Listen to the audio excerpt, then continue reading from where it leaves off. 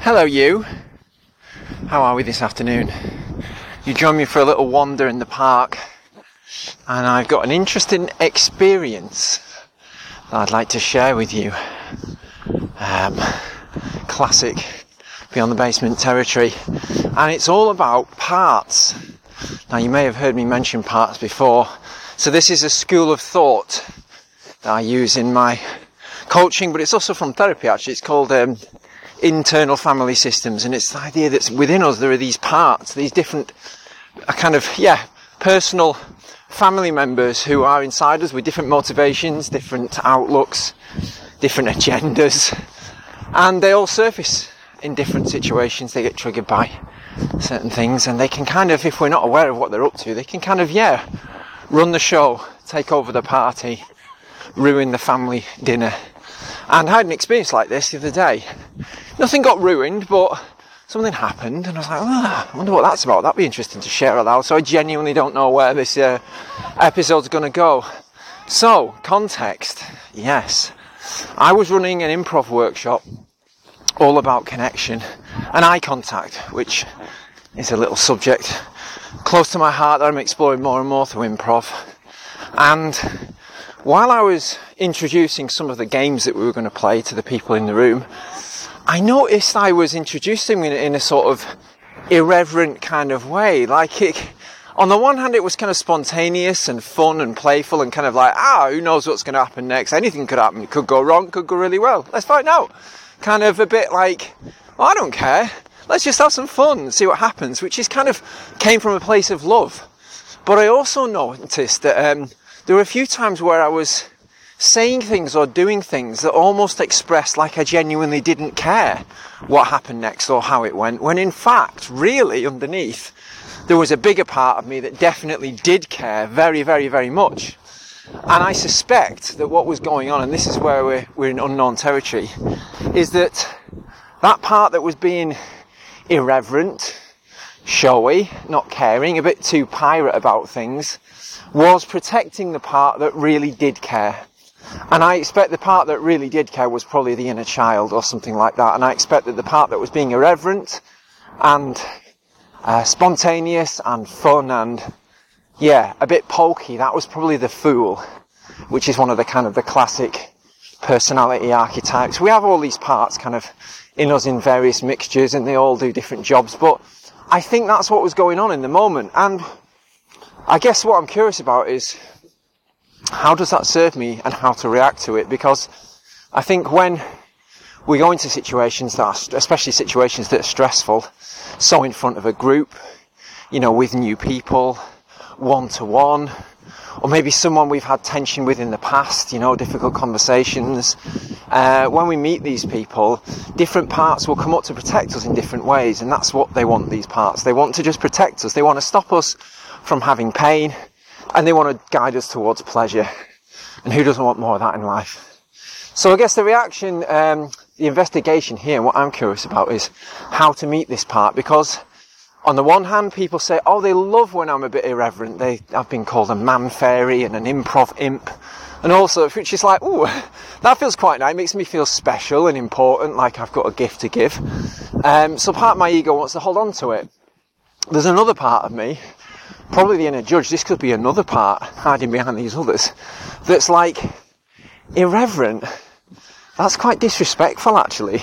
These people have come here for an experience, and they want to feel cared for and safe and connected, which is the whole theme of the workshop I was doing. So to be irreverent and to not care how things turn out, it's a bit of at odds with what I really truly feel. And also, the context to a lot of this is I am growing my practice as a facilitator. I want to run more workshops in person because I really, really love getting people in the room and playing and helping them be their best. I enjoy facilitating. And part of the facilitation philosophy that I subscribe to, at least, is that you try and model a kind of authenticity, a kind of genuine self, a sort of your undefended self, the real self. You reveal your experience of who you are, and you honour yourself, and you welcome everything that comes up in the room. And to be there in front of the crowd, like I was, like kind of being a bit flippant and glib about things and pretend, and this part was kind of making me look like I didn't care and was being irreverent. That part was foregrounding something that wasn't very authentic. Or was it? Did I part care and part not care? I don't know. All I know is that the part behind it, the inner child that felt like, I really do care. I really want you to have a lovely experience. I really, really care more than you can imagine, to the point it causes me distress that you're not having a good time. That part really cares.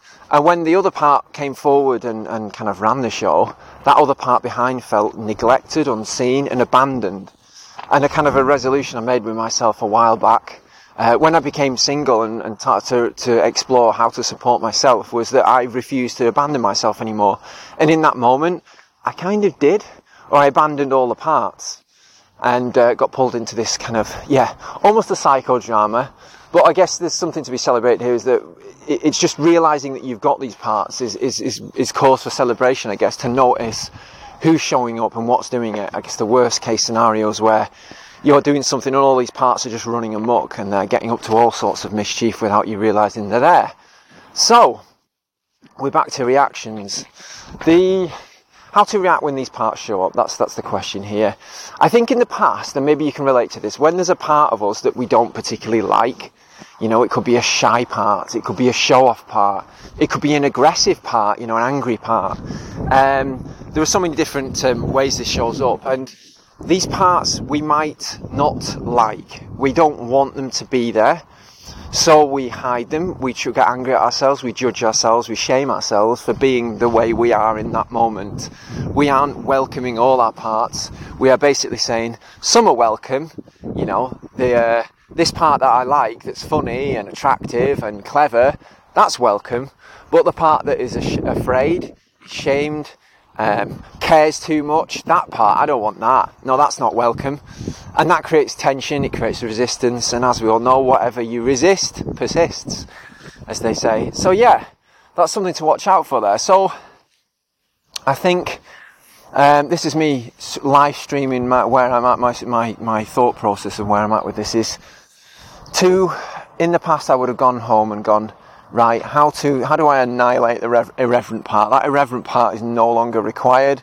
Go away, irreverence, gone, you're banished. And that is just another form of abandonment. So what is it? What do we do here? I don't know. So the aspiration maybe is to notice when the irreverent part comes up and welcome it and be grateful for it because it wants to protect me. That's what these parts do.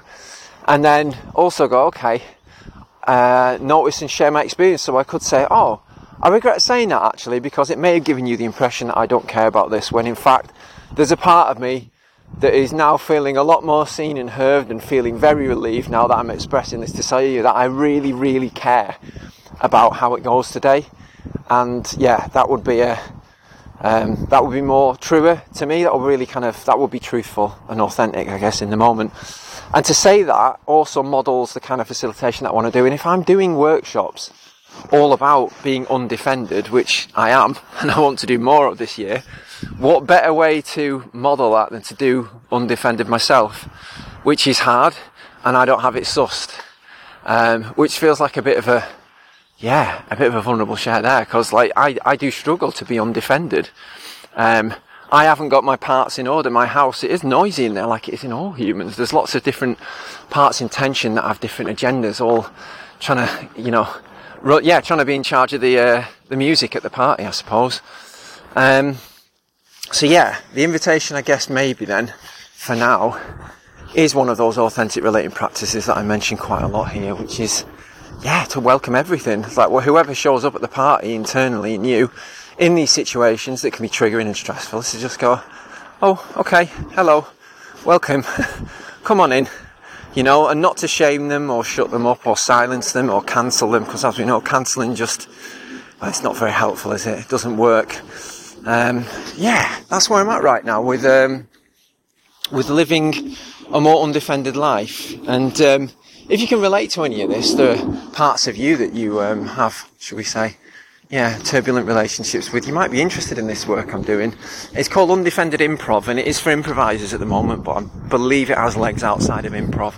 So I'm going to be doing more workshops where you basically just, explore what it's like being you, what it's like being connected to the people around us, and what it would be like to kind of reveal a bit more of what's going on inside us as and when it happens, and channel that into the improv if you're an improviser. But if you're just a normal human being, not an improviser, that can be quite useful in real life to kind of to say and do things that are more, I guess, truthful to yourself, as opposed to doing the things that we think people want to see, or the things that we think are okay and good, as opposed to the things that we think are bad and are worth hiding about ourselves. So that's me with Undefended, live streamed, and maybe some kind of conclusion now, I'm not sure.